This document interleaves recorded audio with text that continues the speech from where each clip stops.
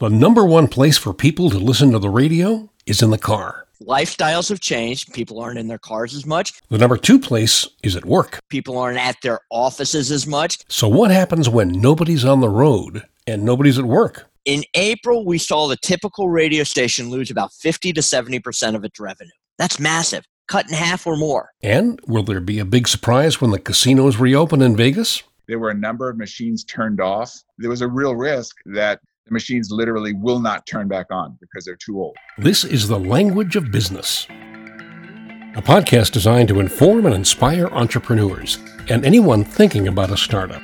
Hear about strategies that work and strategies that don't work from people who've been there and done that. I'm executive producer Don Kelly. Our host is Gregory Stoller, Harvard MBA and senior lecturer at Boston University Questrom School of Business. In this episode, we look at the effect of the COVID-19 shutdown on radio stations and casinos. Here's Greg Stoller. Thank you, Don. A lot of people listen to the radio in their cars, but no one is driving. Still, others love to listen at work, but everyone's working at home. Now what happens? Following social distancing, we're on location in Annapolis, Maryland with Charlie Sislen, partner at Research Director Incorporated, and welcome to The Language of Business. Thank you, Greg. Thank you for having me. Nielsen publishes on a regular basis the amount of people who listen to the radio, and then stations and advertisers use that to place their content. Your job is to interpret it. What trends are you seeing these days? Well, lifestyles have changed drastically since the onset of COVID-19. Now, the data in major markets, top 45 markets in the U.S., let's say, comes out every 28 days. And the previous report, which was called March, half the report was before the government shutdown and half was after it. So that was a fairly unusual report. The latest report that is just being released this week, all 28 days were during the government shutdown. And we saw a drastic change in how people listen to radio by both extent, where, and when. And it is a true reflection that lifestyles have changed. People aren't in their cars as much. People aren't at their offices as much. So being less mobile, the out-of-home listening has dropped off, but there have been some increases at-home listening. Now, when you say it's dropped off, is it a 10% decline, a 30% decline, or even worse?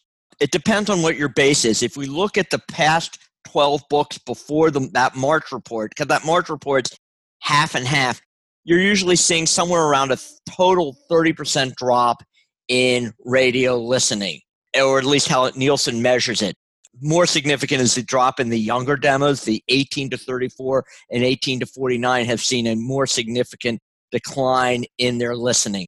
Most of that decline, if not in some markets, all of that decline has been from away from home listening. So what happens if in the younger demographics, people just live stream at home and still want to listen to their favorite radio station? Well, that's a great question, and that gets into how the survey is done.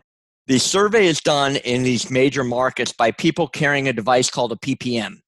And that device picks up whatever radio station you're listening to. And the line is, if your ears can hear it, the meter can hear it. And it timestamps it so it knows what you were listening to and when you were listening. For all terrestrial radio stations, they have an encoder on their signal. Not all streamed radio stations have an encoder. Most do, but some don't. If they don't have that encoder at their digital platform, the listening is occurring, but the meter's not picking it up. So it is losing that listening. The other part of listening that's lost and has been ever since the Nielsen went to the system is headphones, now earbuds. Again, the device has to hear the signal, and if you're wearing earbuds, it just doesn't pick it up. So the personal people meters, the PPMs, are not Correct. necessarily picking up what they should. What does that mean to radio station ownership, management, and then advertisers? Well, the Nielsen data is our currency. That is how people negotiate the rate of the radio station. For the terrestrial signals, let's put the earbuds to the side. For the terrestrial stations, most of them are encoding, so it's picking up all the listening. It's those streams, but broadcasters have two ways of taking care of their stream. One is called TLR. That stands for Total Line Reporting. And what that means is whatever comes over the airways through your tower is identical to what comes through your stream, including the commercial messages. In that case, Nielsen puts the two numbers together and you can't separate them because the ads are the same on both. However, many radio stations do what they call split their signal. The commercial that you hear over the regular broadcast is a different commercial than you hear on the stream. In that case, Nielsen does not combine them. But what broadcasters do is they sell the digital differently. They typically don't use the Nielsen data to sell their currency.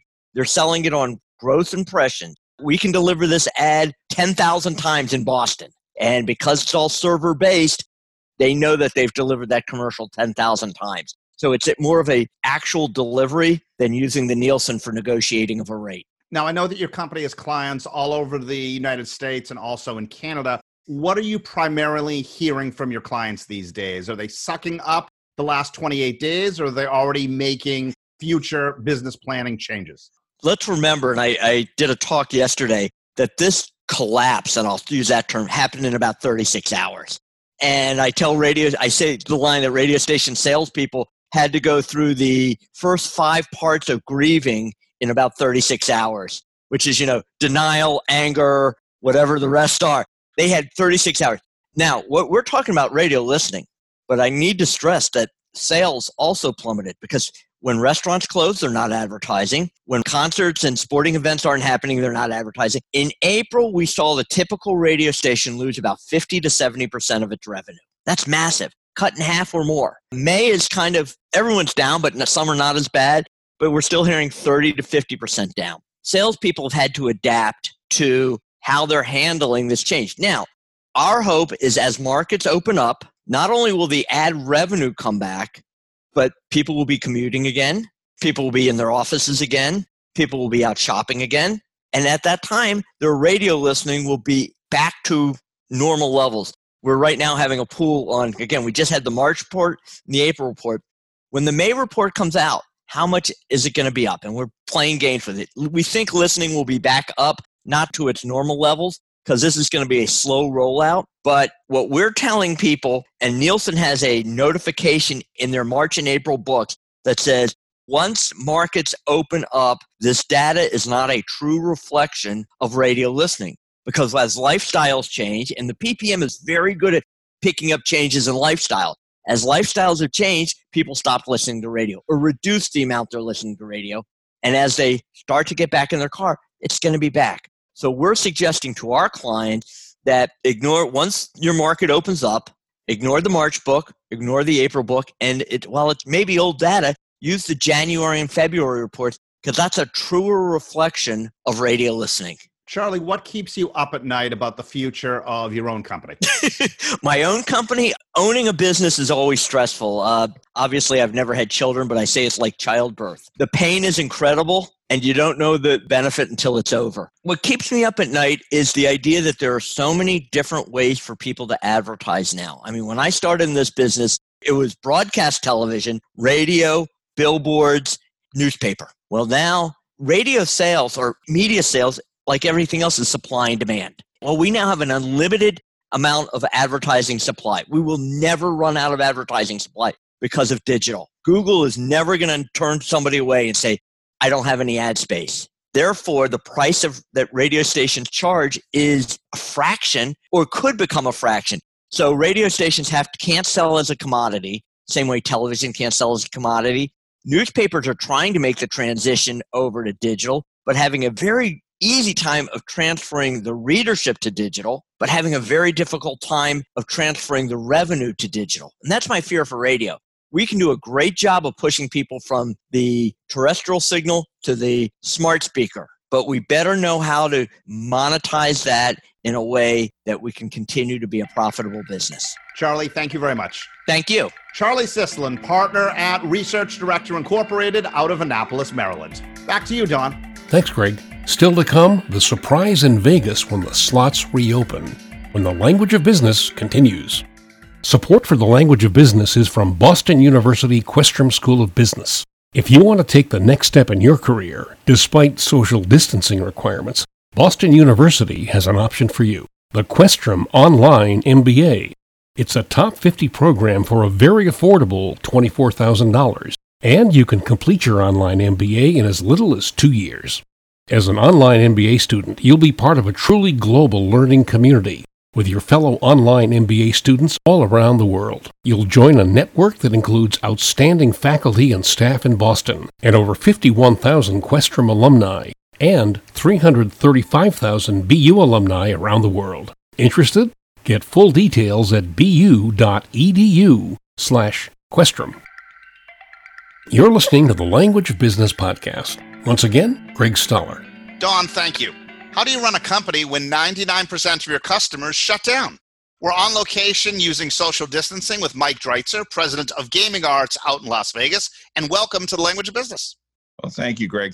So this isn't endemic to gaming arts or to Las Vegas. This is obviously true in Macau and literally any place that has a casino industry, correct? Correct. Now we're hearing rumblings of certain casinos around the world, like in Macau. I believe they're starting to open up a little bit. There's no playbook for this. And so you just have to take it a step at a time and figure out what you need to do to bridge your business to a point when your customers open back up. And in terms of bridging your own business, what are you doing? Is this well beyond the CARES Act or something else? Well, obviously, we have availed ourselves of what's been put out there by the federal government by way of assistance, but that's just one piece of it. Additionally, you have to look at your staff. Unfortunately, a fair amount of furloughs and layoffs and salary cuts have been necessary across the business, all in an effort to preserve cash flow to bridge yourself to when things will get better. The problem is you're building a bridge to a new era, if you will, a post-COVID era. The problem is you don't know how long that bridge needs to be, right? Will we be up and running in full within 30 or 60 days? Most definitely not. How about 90? How about 180? How about a year? So you really have to try to do what you can to make contingency planning to bridge yourself to that next period. We do know that a number of our casino customers will open their doors. And what will that look like? Will they have less machines to allow for greater social spacing between players? Will they only open on certain days, certain hours? So we're tracking this as best we can across the industry. It's a challenge to say the least. So my industry within the United States is largely split into two distinct segments. Number one are the tribal casinos, and those are the casinos you see, for example, near you at Foxwoods. You also have the commercial casinos. Of course, Nevada is a commercial jurisdiction, as is Massachusetts with Wynn as an example. And so with respect to Nevada, that will be a decision largely placed in the hands of Governor Steve Sisolak. He made the very brave decision and saved a lot of lives on March 13th, where he essentially shut down the state. All non-essential businesses and casinos were deemed non-essential. So walking down the Las Vegas Strip now is quite eerie because there's never been a time in history that anyone can remember where the Las Vegas Strip was simply empty. And it's quite astonishing to see. There were a number of machines turned off, various casinos, not only in the Las Vegas Strip, but in other areas. The machines have been on that floor operational for years and years. And there was a real risk that those machines might never actually turn back on. And so literally there's a percentage of floors, some people estimating as high as 20% of certain floors, the machines literally will not turn back on because they're too old. Beyond just the problems with the machinery in the casinos, how about the restaurants that support all of these hotels, et cetera? How are they doing, Mike, with takeout? Well, obviously, it isn't, of course, just the casino floor. The effects have been devastating on the entire economy of Southern Nevada, all of Nevada, and obviously everywhere. Not in the casinos. The casinos are all shut down, so those people are all hurting and furloughed and out of work. The other standalone restaurants in Southern Nevada are all open for takeout. Luckily, Nevada has done a really good job of social distancing. In fact, by most accounts, we're amongst the leaders in the country in terms of our ability to adhere to a social distancing requirement. I know California's done very well as well. What I've likened this to is when you're sitting on a plane and you hear the pilot over the loudspeaker say, well, we'll be cleared to take off in 10 minutes. And so you get in your mind, you say, okay, well, then 10 minutes we'll be ready to go. 10 minutes comes and what happens? The pilot gets back on and says, well, it looks like it's going to be another 20 minutes, folks.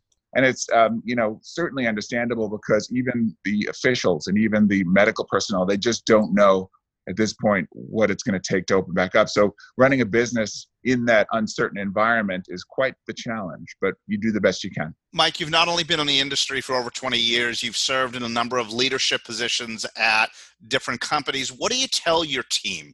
And what do you tell employees who are not exactly living paycheck to paycheck, but certainly might not have 3 or 4 months of savings in the bank? Amongst the hardest thing you ever have to do as a business leader is to tell somebody that they don't have a job. They wake up in the morning, they go to work, and you've known ahead of time because you're planning this that they are going to not have a job by the end of the day. Now, there's different categories, of course. There's layoffs, which there's basically no expectation that they'll be brought back on. And then there's furloughs, which is thankfully in a way the majority of what we've done. And the expectation is that some or all will come back depending upon what's happening in our industry and in the greater economy. But it's very, very difficult. I think they appreciate directness. I think they appreciate, communication with them, not beating around the bush, not trying to paint a rosy picture that doesn't exist, and just communicating. So you just want to give them all the information that you know. And unfortunately, they look to leaders, as anyone does in an organization, they look to leaders for answers. And so we do the best that we can with honesty and humility to try and present the most accurate picture we can. We want to make sure that everybody understands the resources available to them. No matter what, we're going to keep everybody, furloughed or otherwise, have access to health insurance for as long as possible.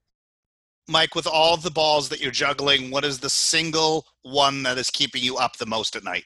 Making sure we can figure out how long this bridge is, and we still don't know, but trying to do what we can to get to the other side. Mike Dreitzer, President of Gaming Arts in Las Vegas, Nevada. Thank you so much for joining us today. Thank you, Greg. Appreciate it. Stay well, stay safe, and we'll talk to you soon. Don, back to you. Thanks, Greg. And that's our latest episode. The Language of Business is available wherever you get podcasts. We have downloads in 62 countries that we're aware of, and 10 more that are marked as unknown. We really appreciate the support. If you like the podcast, please subscribe and you'll automatically receive new episodes. Our social media is by Jennifer Powell of the Excellent Writers Group. Consulting producer, Helen Tierney of Happy Accident Productions. Direction, audio editing, and voiceover by yours truly. Special thanks to Mike Carruthers of SomethingYouShouldKnow.net. I'm executive producer Don Kelly. For Greg Stoller and the entire team, thanks for listening to The Language of Business.